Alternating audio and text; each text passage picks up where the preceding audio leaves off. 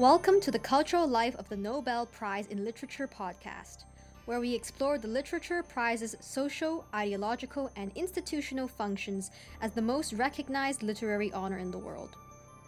Amidst mounting skepticism towards the legitimacy and credibility of the Nobel as an arbiter of global literary excellence, its status as the preeminent literary prize remains. However, our understanding of the uses of the Literature Prize's prestige has yet to be fully fleshed out.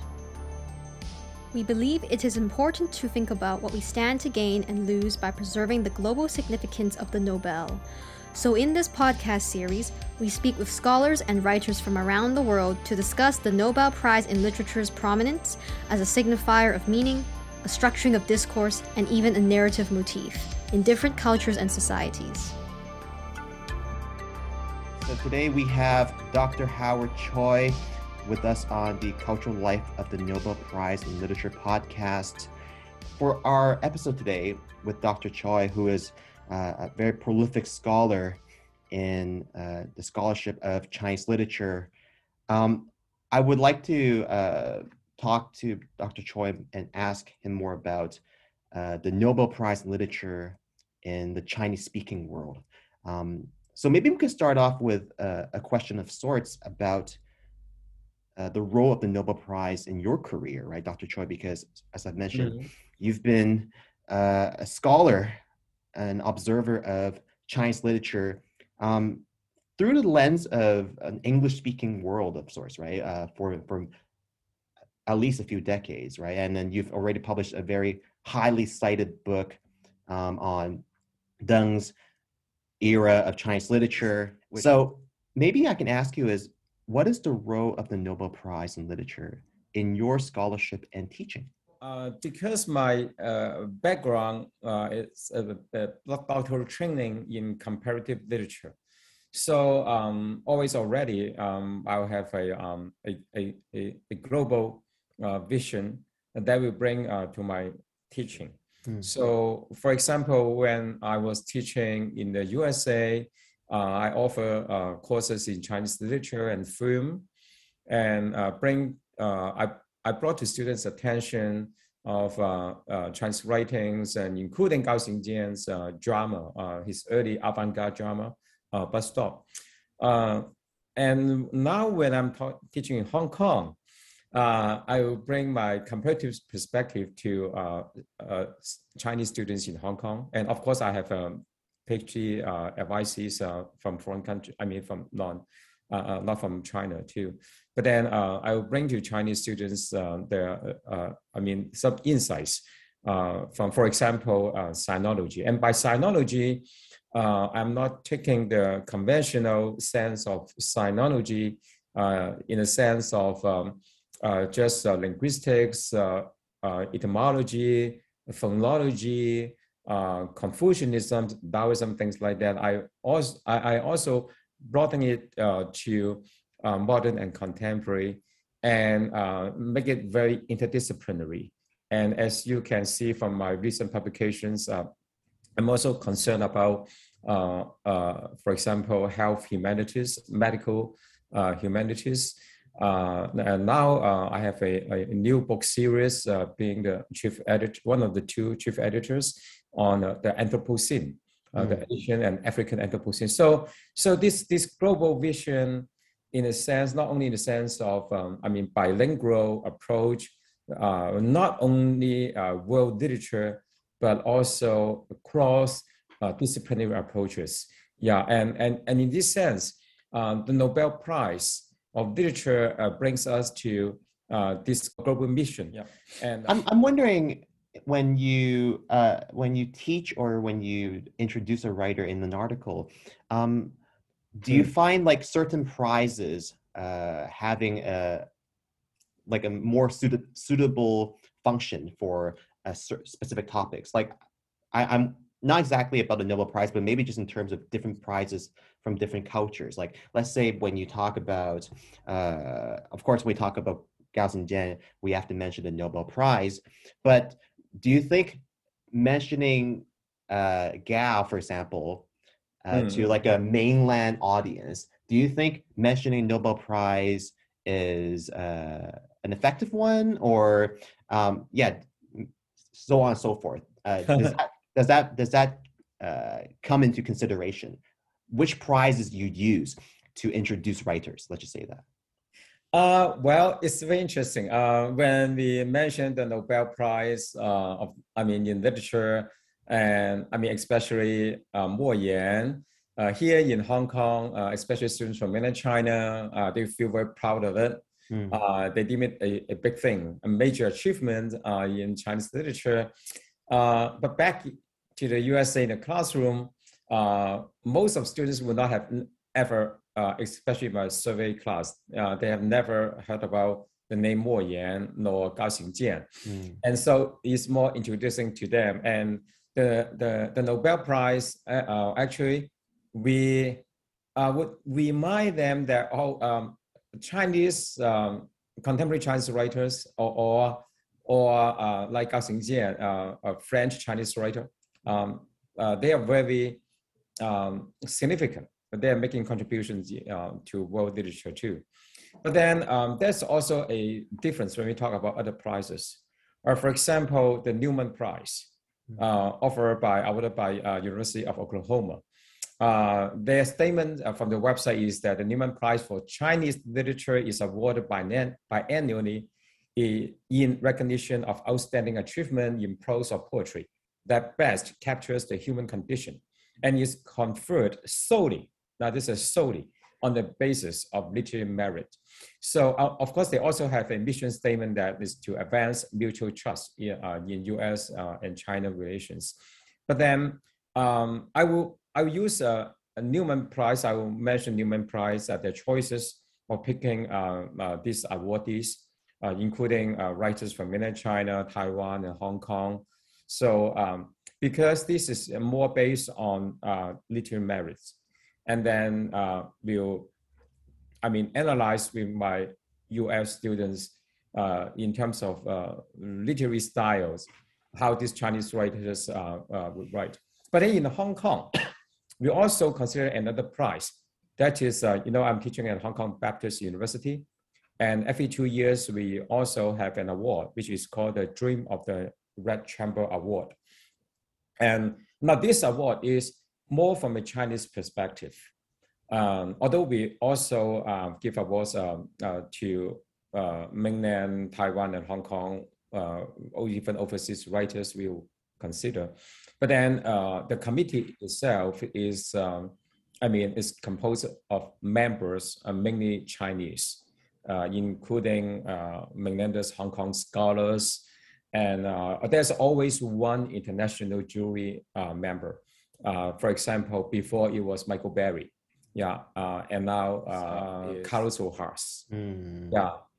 So we'll add international aspect. But then in Hong Kong, when I mention and teach, in addition to the Nobel Prize, I also introduce the works, the awarded works by, Dream of the Red Chamber Award that the students will find interesting too. Yeah, I think your approach to choosing what awards to introduce writers is a very nuanced one, right? Because I see you go into the mission statements, right? You don't equate all prizes as the same. You don't assume all prizes are to recognize purely literary factors or elements, right? You see different prizes have a different emphasis, and that becomes a starting point for whatever you want to discuss. So I think that's a very important thing to think about, right? Because I think the reason why the Nobel Prize is the most recognized one around the world is precisely because it's not only about literature. Right. If we go into the quote unquote like mission statement or the statuette, right? The Nobel will is it emphasizes on the most outstanding literature in the most idealistic direction, right? So there's this qualifier here, and I don't think that's the case in, let's say, the Newman Prize, right? Right. But the Newman Prize also has the words, like what I mentioned, human condition. But then in like you just quote from Alfred Nobel's will, that the idealistic direction is very important. Often people ask me, why don't you think, for example, certain Taiwan writer will not be awarded the Nobel Prize? And don't you think this poet or novelist skill is actually, well, at least comparable to Mo Yan? And I always remind people that look at the will of Alfred Nobel. It's actually the direction has to be idealistic. And for example, if we look back, well, of course, if we go back all the way to 2 world wars, we'll find more awarded writers whose words are more towards the idealistic direction. But even in this peaceful time, so-called peaceful time, if we look from the year 2000 to now, we still find a lot of, in every year when a writer is awarded the Nobel Prize, there's a statement, and there are always 2 versions. One is a longer version with more explanation why this is awarded to her or him, and there will also be a very short, precise version appear on the official website. If you look at that, bear me with, give me some time. I will quote some examples for you. For example, last year, 2021, then the writer, was awarded because the effect of colonialism and the phase of refugee. So we have this refugee crisis in recent years, right? Back in 2020, it's because of concern about individual existence.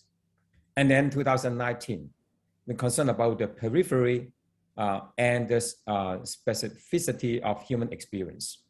And 2015 is a monument to suffering and courage in our time.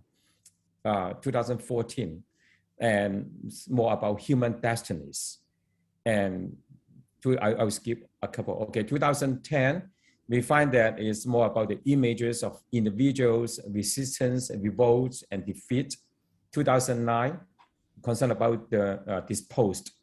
2008, it's about humanity beyond and below the reigning civilization.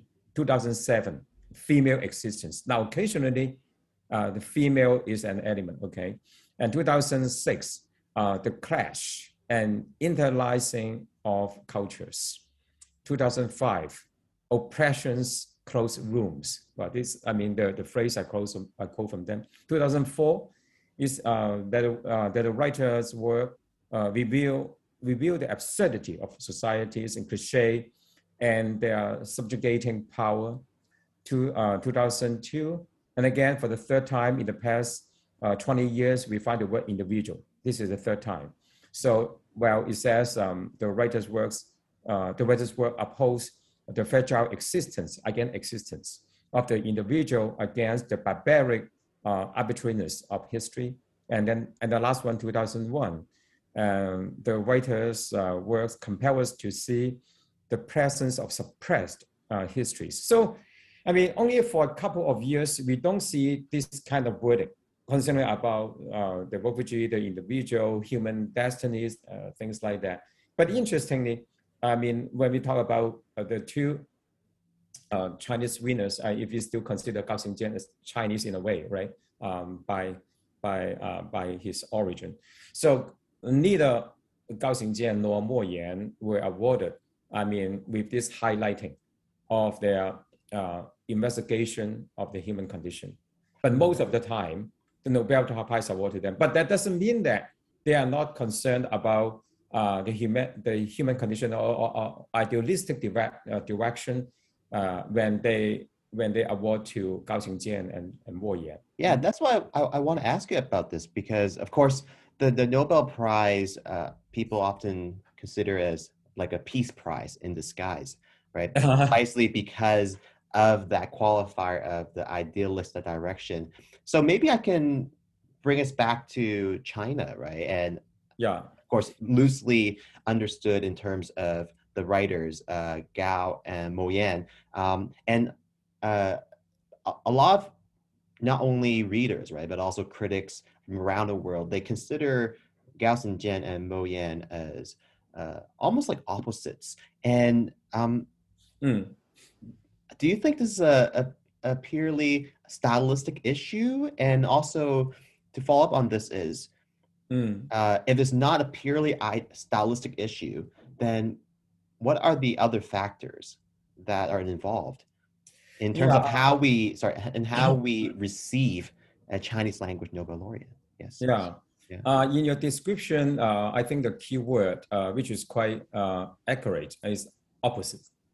Opposite. We often can do a stylistic comparison between these two writers, Gao Xingjian and Mo Yan. I often use the word minimalism for Gao Xingjian, and especially when he advocates code literature. So code literature, of course, to a large extent, is distancing himself and his works from politics.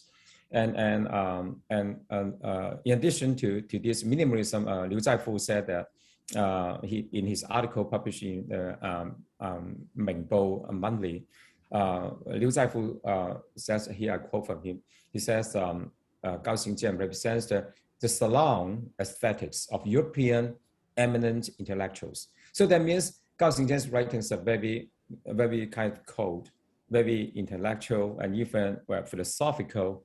And Mo Yan, on the other hand, represent more for its folklore, folk culture, mixing traditional Chinese culture with Western mythology. But Mo Yan's style, as opposed to Gao Xingjian, I would call it maximalism. Now, this maximalism is found, for example, in his deep description of the scenes in the story or his characters. It's more colorful, and that's why Zhang Yimou has make films based on Mo Yan, because the colors in Mo Yan's novels will help the director to visualize the stories. So, but talking about the color, I'm using a metaphor from art, right, from visual art, and then that will also remind us of another genre or production that Gao Xingjian is well known, and that is his ink paintings. If you look at Gao Xingjian's ink paintings, is basically most of them are black and white, and he will push to the extreme of to the minimal using of color, and that basically white is on the paper, and basically he used black, just one color, and with the use of water and ink, they will give a different aesthetics, a more cold, a more like Zen Buddhist style, as opposed to what I just said, Mo Yan's colorful approach to literature. So this is the stylistic opposition that we can observe from comparing the two. But there are, of course, other factors. So that's what I'm interested in, right? Because I feel like stylistically, they may have a different, very contrasting approaches, as you've just very detailed elaborated. But the reception of them seems to go beyond just a stylistic preference, right? Because I would argue that the mainland Chinese audience would also appreciate this type of black and white Zen Buddhist influence, right? I think even like Mo Yan, Sangsei Pelo, right? He also it alludes to that type of Buddhist notions as well. So I think there's definitely overlaps, and so that's what I'm interested in, right? Like it seems the reception of them, the polarizing reception, and I'm not just only talking about China, but globally, is very polarizing or very contrasting in between them. So what do readers in general expect of a Chinese language Nobel laureate? Yeah, I think Chinese readers and Western audience have different expectations. Chinese readers usually expect the kind of, for example, for Mo Yan, just a good storytelling and stories that can touch them. and or remind them for the older generation of Chinese history, modern history of China. Yeah, but then Western readers, these other factors include political and ideological concerns. That actually both writers, both writers have political and ideological concerns, but their approaches are also different. Just like what I said, Gao Xingjian advocates co-literature in his famous collection of essays as withdoutisms, 没有主义. Withdoutism is that, I mean, get rid of all those ideology and just go into art. You can say to a certain extent, he uses art for art's sake to resist the impact of politics and ideologies on his writing. Now, Mo Yan, with a different approach.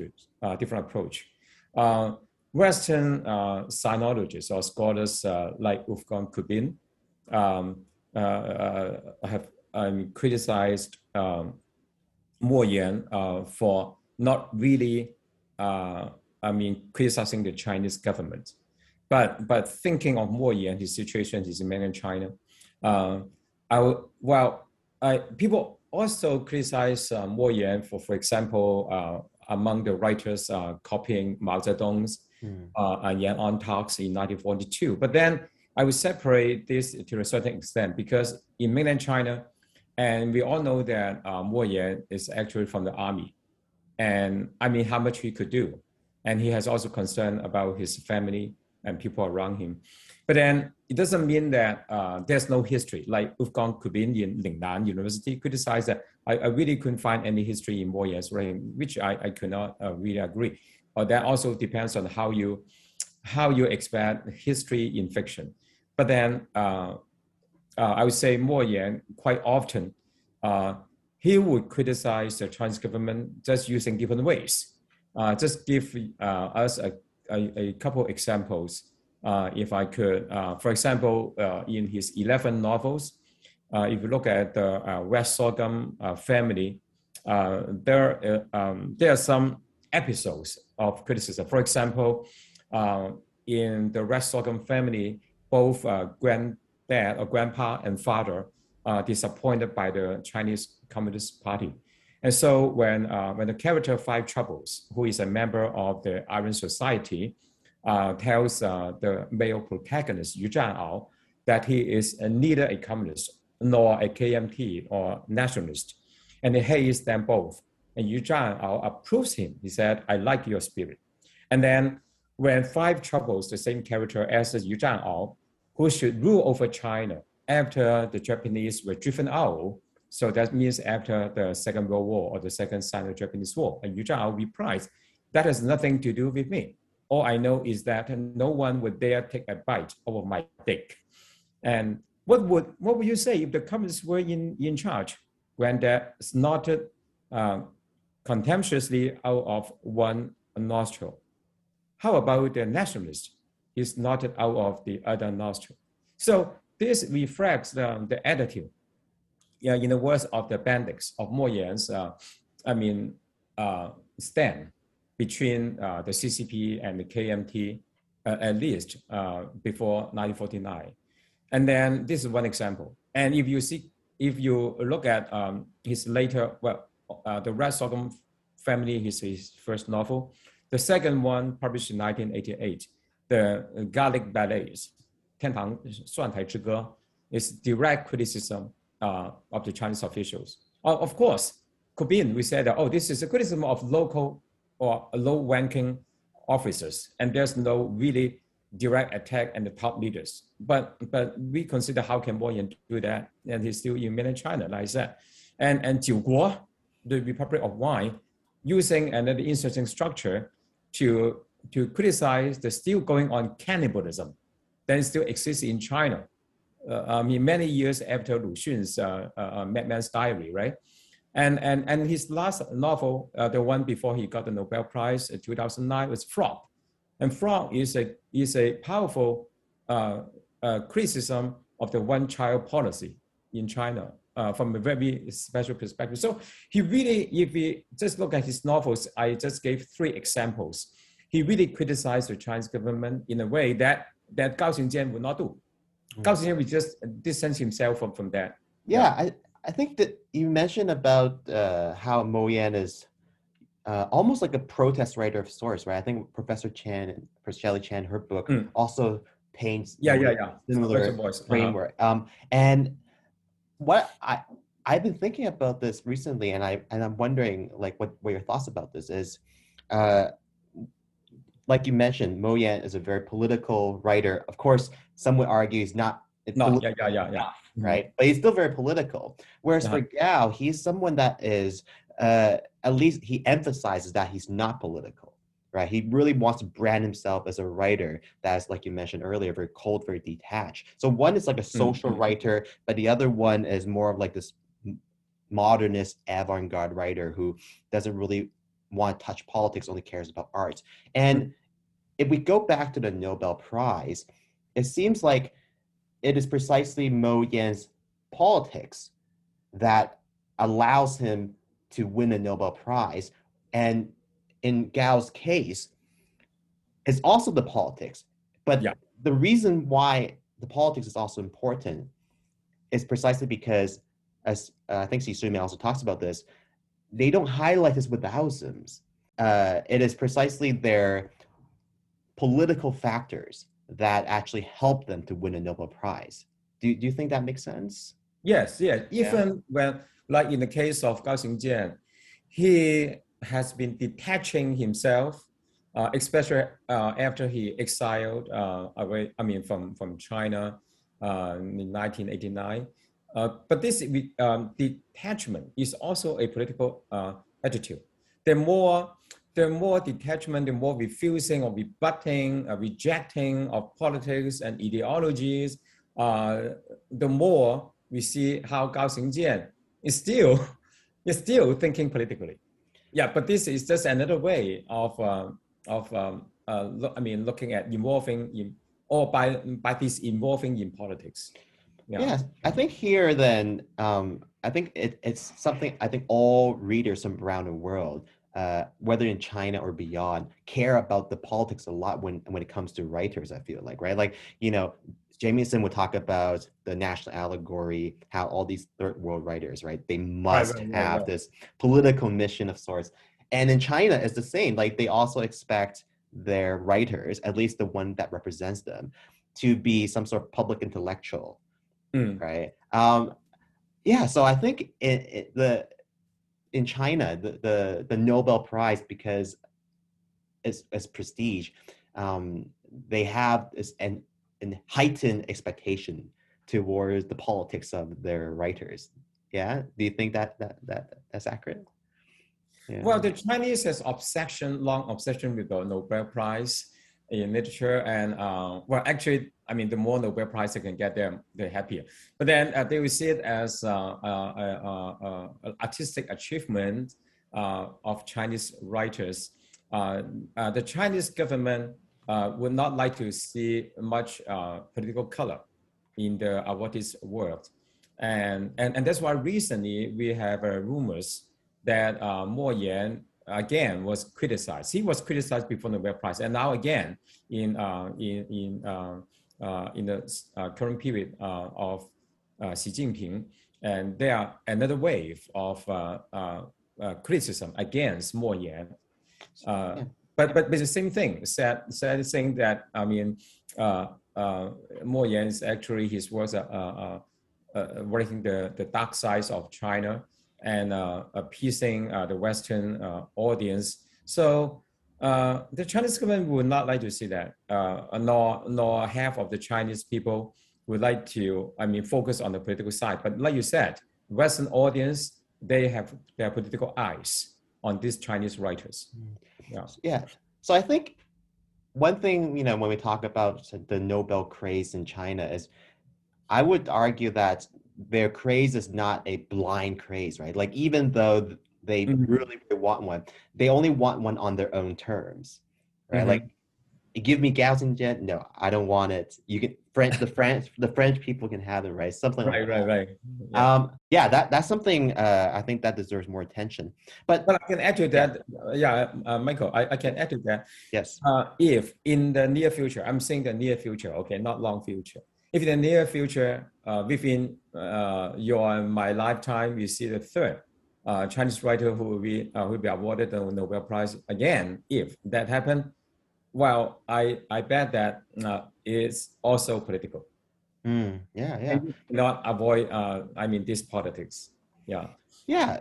Well, I mean, like you've already detailed for the last 20 years, the majority of them, there is this emphasis, right? Somehow there's an emphasis in terms of the politics as well. And again, that's the reason why the Nobel Prize is the most recognized prize in the world, because people don't look at it as just a literature prize, right? They look at it as something much more beyond that. In terms of significance. You're now listening to the Cultural Life of the Nobel Prize in Literature podcast. For more information, please visit our website at nobelculturallife.wordpress.com. Now, back to the podcast. So maybe on that note, we can go into a specific theme of those politics, right? So let's say literature is not created in a vacuum, and it covers many things in the world. And one thing I think we could observe is the feature of disability. So, for example, Faulkner, Toni Morrison, Coetzee, and the Chinese writers we just mentioned, Gao and Mo Yan, they've all in a way experimented with marginalized perspectives, specifically in terms of physical and cognitive impairments. And you of course have recently just published, edited a book on diseases, right? Of course. And so I'm just wondering, from the perspective of Chinese literature in a global context, what is the significance of disability? Well, of course, disability is, one of the aspects of what we call health humanities. But then I would not only see disability as a metaphor. If we recall Susan Sontag's famous essay, Illness as a Metaphor, in which sometimes people will misread it. They will thought that Susan Sontag is actually talking about how we use illness as a metaphor. But no. Sontag's conclusion of what she advocates is the opposite. She would say that, the metaphorical or metaphorization of TB and cancer, or later in her other long essay, also very famous on AIDS, are actually mistreatments. This metaphorical interpretation are mistreatments. And she suggests that we should return to illness itself, not to romanize it like in TB, or to demonize it like cancer and AIDS. And in this sense, I would say that this disability should be approached as a metonymy. If we say that Franz Kafka's Metamorphosis, many scholars read it as a metaphor of the modern humanistic crisis. But then in recent writings, for example, another Chinese writer who is also a candidate of the Nobel Prize for the future is Yan Ke. Yan Ke's pressure, 受火, the Chinese original pressure in 2004, is about, a village which people are suffering from different kinds of disabilities. And I would say we should not just read this as a metaphor of the Chinese situation, but it's a metonymy, which is more important from my point of view, because this metonymy is that it is true, it is part of the situation. It is not just on another level as a metaphor. Just like should we, if we go back to, I mentioned once before today, Lu Xun's Madman's Diary. Should we just read the cannibalism in Madman's Diary a metaphor? Should we read Mo Yan's the Republic of Wine, the cannibalism there as just a metaphor, or if it really is something actually happened, is part of the reality. So that is a metonymic approach to this ability or the marginals. Yeah, I'm just wondering, can we include that idea of disability into, let's say, in terms of marketing, like circulation of literature around the world as a marketing theme, or is there some type of uses that we can, for like a global use, or maybe that goes back into the idea of metaphor? Yeah, disability or pains you mentioned are a good universal theme. If we argue that something is very Chinese, definitely Chinese, and other things are more Western specific, but pains shared by all human. That then goes back to our, what we call human conditions. I think that's a universal theme that can, in that way, we can compare Chinese literature with European, American, or other Asian literatures, even Japanese literature. So we and aesthetically, we have different approaches to pains. Like the Chinese approach to pains is so different from the Japanese because of different cultures, and that's interesting. Where all humans share the pain. For example, the pain of COVID-19 is universal in terms of the content. It's universal, but then the reaction to it, the writing of it, the aestheticization of it, and even poeticization of it will be very different. And that is where literature lies.